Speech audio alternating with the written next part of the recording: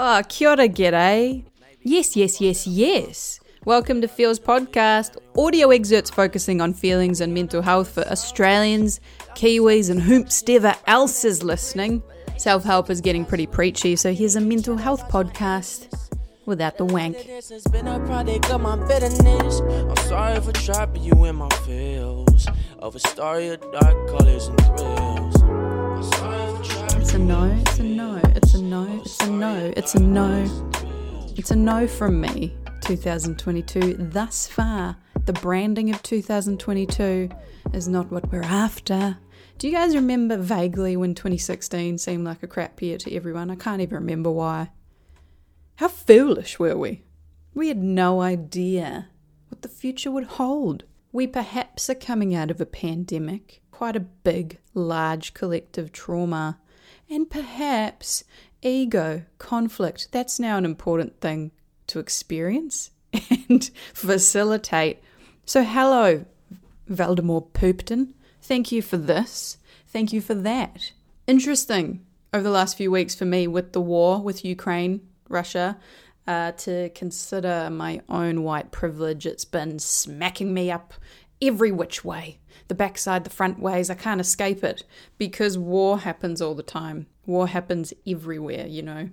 There are multiple wars ongoing in lots of different countries. Why are we so affected by this one? Is it because they're white? Is it because it affects us? Probably.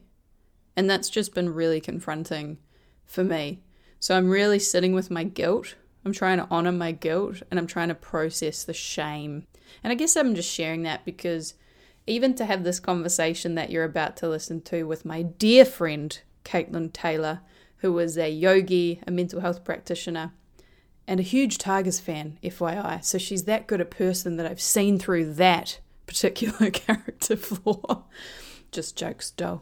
Go Tigers. But yeah, just even having this conversation together, I couldn't help but feel like, who the fuck are we to have this chat? But the chat between us is very much from the perspective of sitting in the space of privilege. Like there's not any part of either of us that aren't aware that we're safe in Australia. We've been afforded the education that we've had as mental health workers, but also just even to be able to access spiritual resources and things like that. The core difference between Caitlin and I think, as people, is I can be very dualistic, so lightness and darkness. You know, even in this war, I'm looking at the lightness to soften the edges of the darkness. So there's always this sort of push and pull. So what Caitlin's going to talk about here is non-duality. So the idea that it's all one beautiful integration and culmination of existence and experience. There is no me and them. And that's what I love about this girl, is she really leans into that space. We do wrap up with some actual tips. So if you're feeling anxious and uncertain, like you want to hold compassion for people that are suffering right now, because you're a beautiful, empathic human being, you still can. But there is a way to do that where you can also balance out a wee bit and self-nurture and self-parent and make sure that you're getting some sleep in the process. I hope you enjoy this episode of Feels Podcast. Ka kite.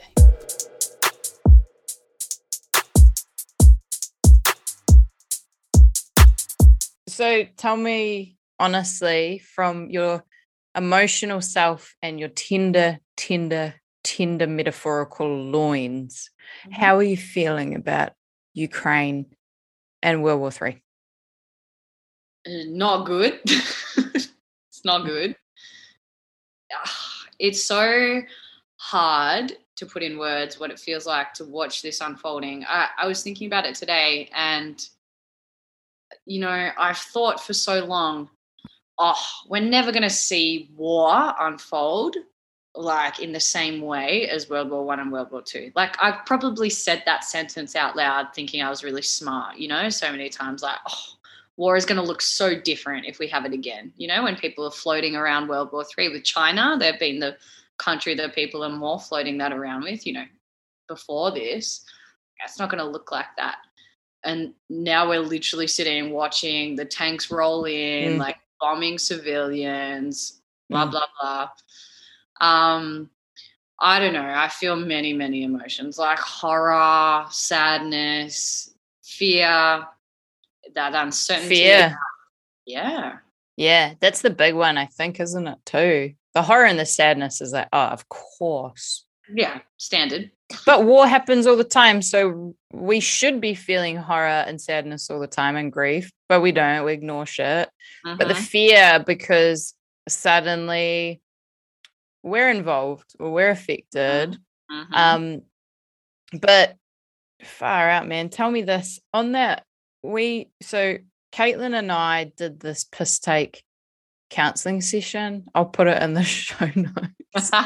It's real good. Anyway, it's a piss take. It's a bit offensive to some people. I'm just going to content warning that, but it's me as a character counseling Caitlin, a comedy character. And you were talking in that about non-duality. And I was just curious because you lean towards non-duality. Does that intersect with this at all? Or is this a situation where it's like, nah, this is just straight up black and white shit that's happening in front of us?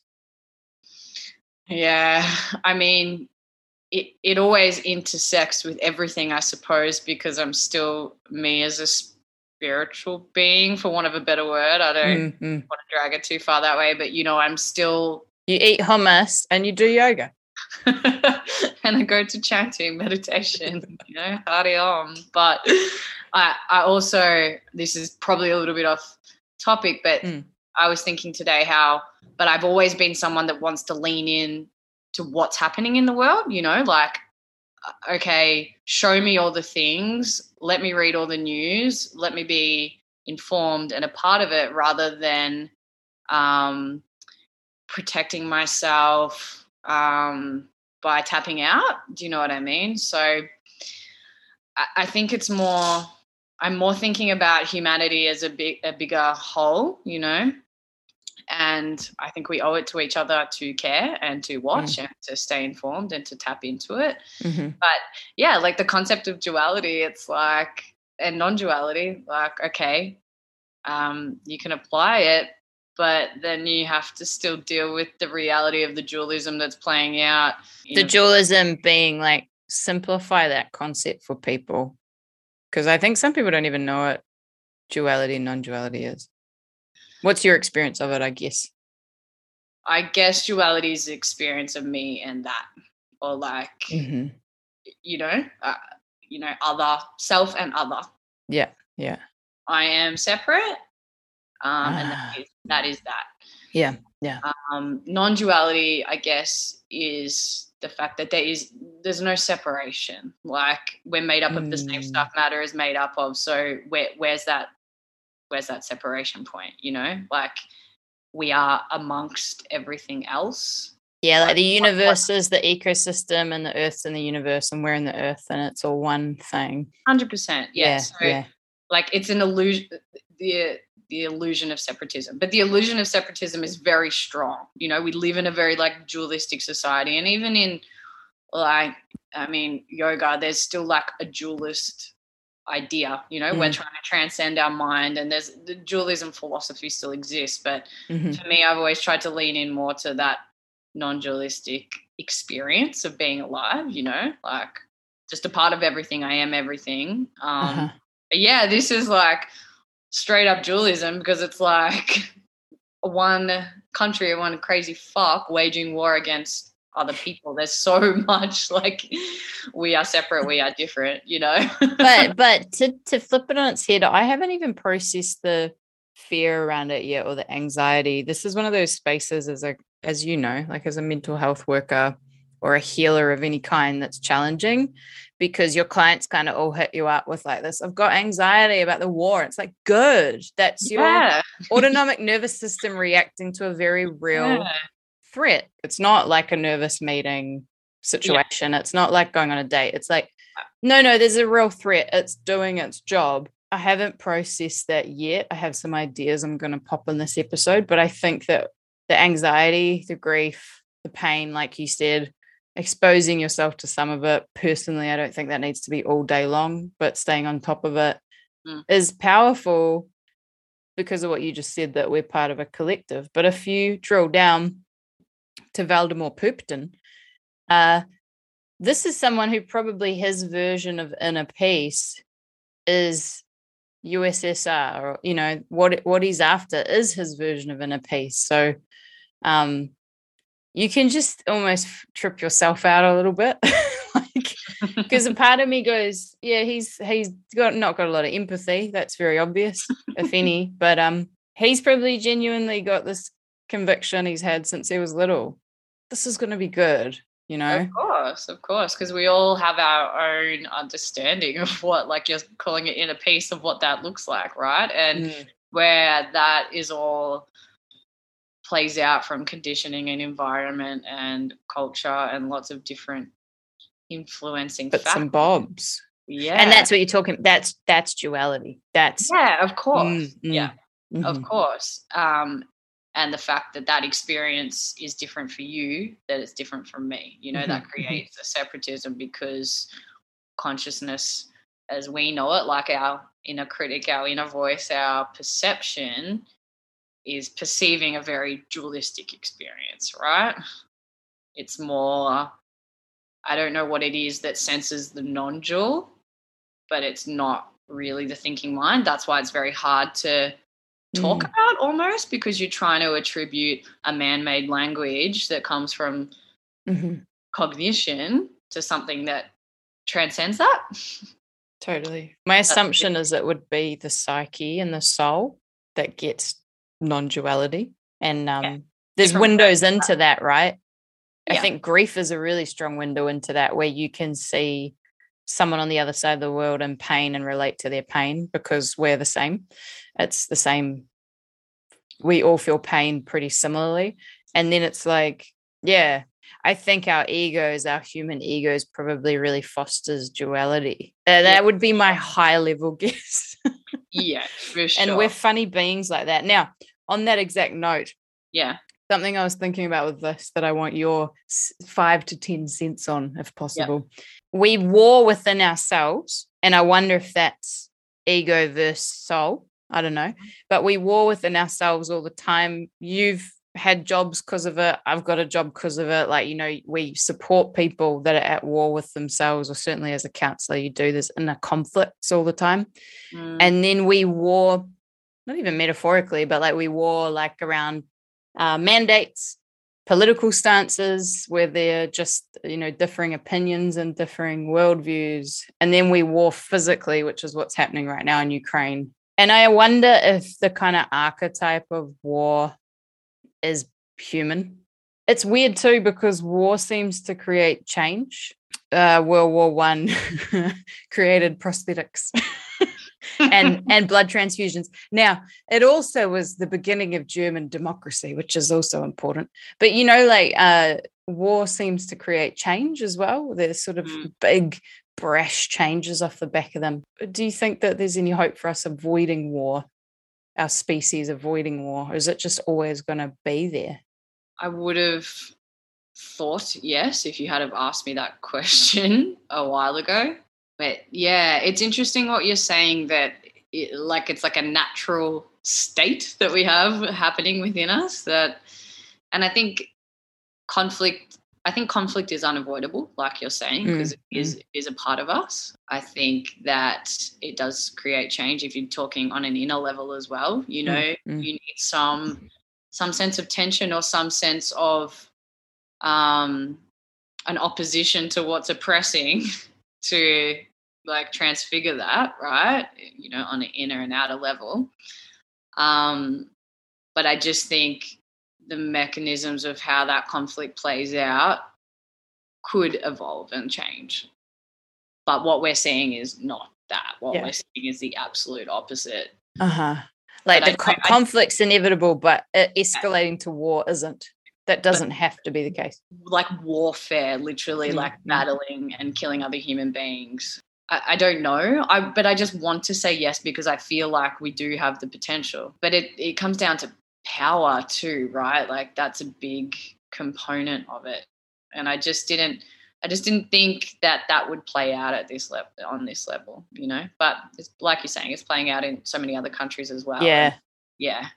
It's like we always think we're immune, Western society. One of the most interesting things coming out of this, I suppose, is that suddenly, I mean, there's quite a real threat to the West, I suppose, that can play out, and suddenly we're, you know, very engaged, very fearful, very compassionate, and very empathetic. And it's still that now we can be like, oh, this could happen to us. But whereas we're watching what plays out in Syria, in Afghanistan, you know, so many different places on the African continent, Palestine, we just accept that. I saw something good on the internet today saying it's like a part of their culture.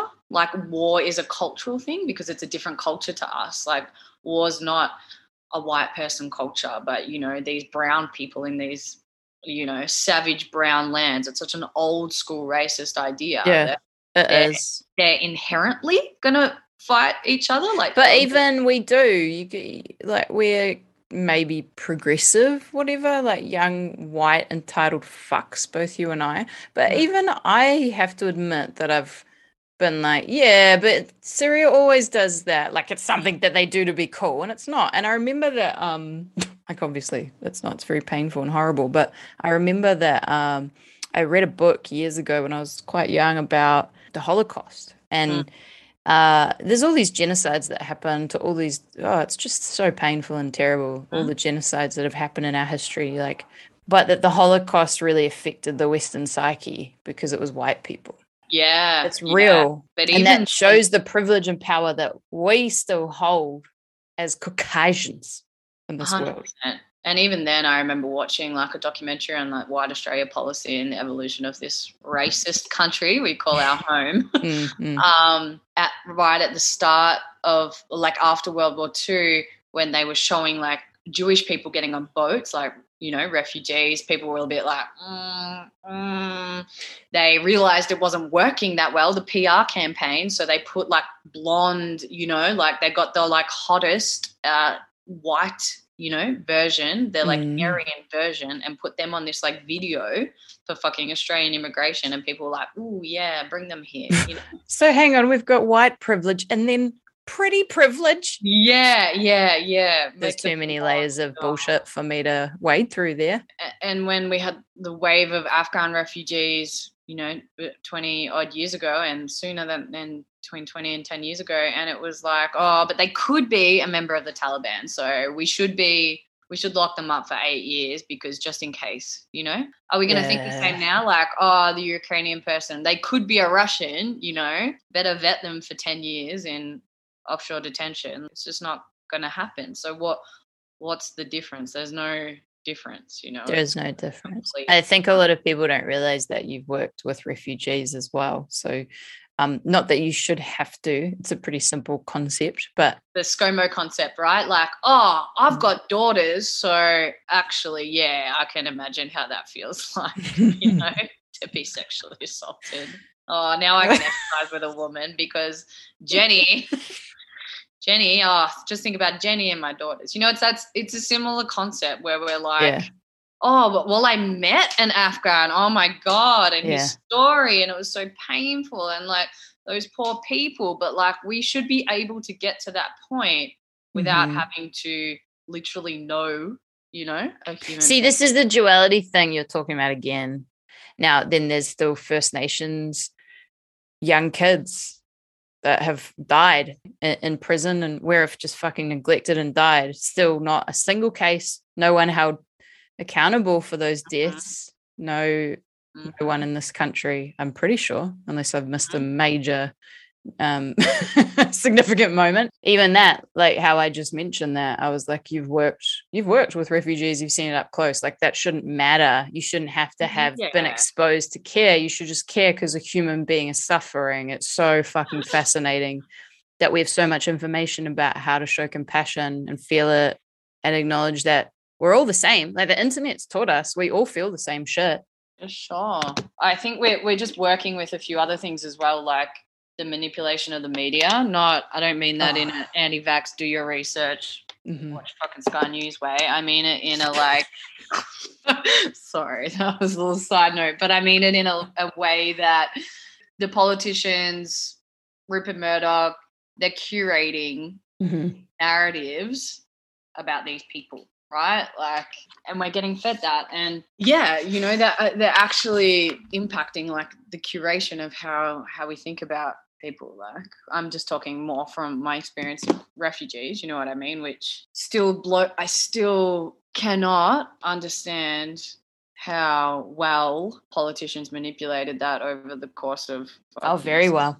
Howard, you know, they got themselves elected off these rants, and they had to completely Votes. like falsify and like use them buddies in the media to create this image of an asylum seeker refugee being bad, you know, something bad for our country. Yeah, that's the point I'm trying to make, is that people don't even know that they're like big opinions on big things are being crafted by these super manipulative papers and stuff, and people don't understand that like who owns certain publications and how certain like news channels and publications are linked, and you know, it's insane. This is the thing, coming back to the war stuff.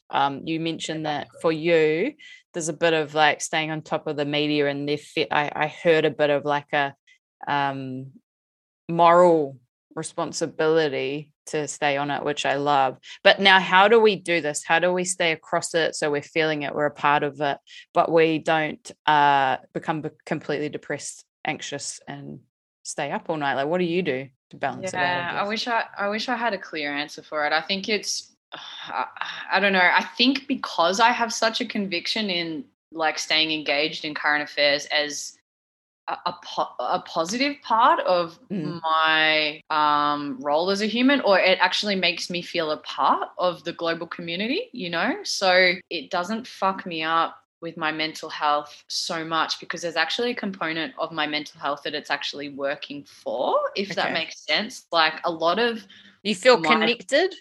A lot of my depression comes out of my anxiety, even comes out of feeling not a part of the world around me, you know, feeling different, feeling disconnected, feeling disengaged. So even though I'm consuming something that's really painful and anxiety inducing in the bigger picture, I can sit with that bigger picture anxiety because it's real. Like you said at the very start, it's real. And for me, my number one goal in life is to have direct experience of the world, not the experience of what my brain is like telling me or bullshitting me. I want to directly experience the world. So I want to see the images of what's happening. I want to be a part of it. So it does create anxiety and fear and stress, of course, but it's real. And for me to not engage with that, like, that doesn't actually work for my mental health, because like, of course I want to disassociate and, you know, like escape sometimes. And, you know, I do the same things everyone else does. I watch some Netflix, or I read some fiction that's not in-depth fiction. You know, I can tap out, I can drink a Negroni when I come home and soften the edges of tapping into reality, but I get more out of leaning into it. You want to be a part of it all. So if you're able to sit in meditation or sit in yoga, I think that's really helped me to be able to coexist with whatever's going on. But people in that world would sometimes advocate for like, don't watch the news, it's bad for you, or don't read about this stuff. But I think there's a little bit of spiritual bypassing with that too. You know, like, if you heal yourself, the rest of the world will heal too. And like, personal accountability for your shit is really important.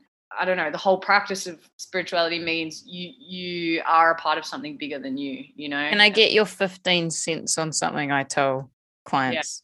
So with the ABC scrolling and the social media scrolling on big news pieces like pandemics and wars, which are going to cause fear, which is then going to cause anxiety, which means you're not going to sleep. Then there's substance use, or there's being not present with your children, or then there's other issues that stem off that. Yeah. And a lot of people that I actually will support, I suppose, they're advocates as well. So they have to be across shit in the media. Yeah. I'll say just cap it. Like, if you do your 10, 15 minutes, you're going to know if suddenly everyone's conscripted to war. Someone will tell you. What are your thoughts on that? I think I might do that subconsciously. Like, I think that I know what my limit is. Like, I am not doom scrolling for hours. That's not how I stay engaged. Yeah. So, I mean, there has been times over the past few years, I remember doing it when we had the fires, you know, just before the pandemic, and we thought that was the worst. And then at the start of the pandemic, I probably doom scrolled a bit much. it's not the way that I engage now. The problem is our phones really lend to that. Yeah. Like that. But you said something kind of cool before about softening the edges, right? Or something like that. Or softening, that there's things that you can do. Okay, I've doom scrolled. And this is a quick tip I give people as well. Do your doom scroll for 15 minutes, then promise me you'll do 5 minutes on positivenews.uk or Good News Network, and just seeing the magic that still happens in the world. Because like you said, the media wants us to believe there is no magic in the world. It's all trash. Because they make money off us being scared and watching. But like, what are the things in terms of softening the edges for you? Like, how do you soften? Is it the Negronian book? Is it?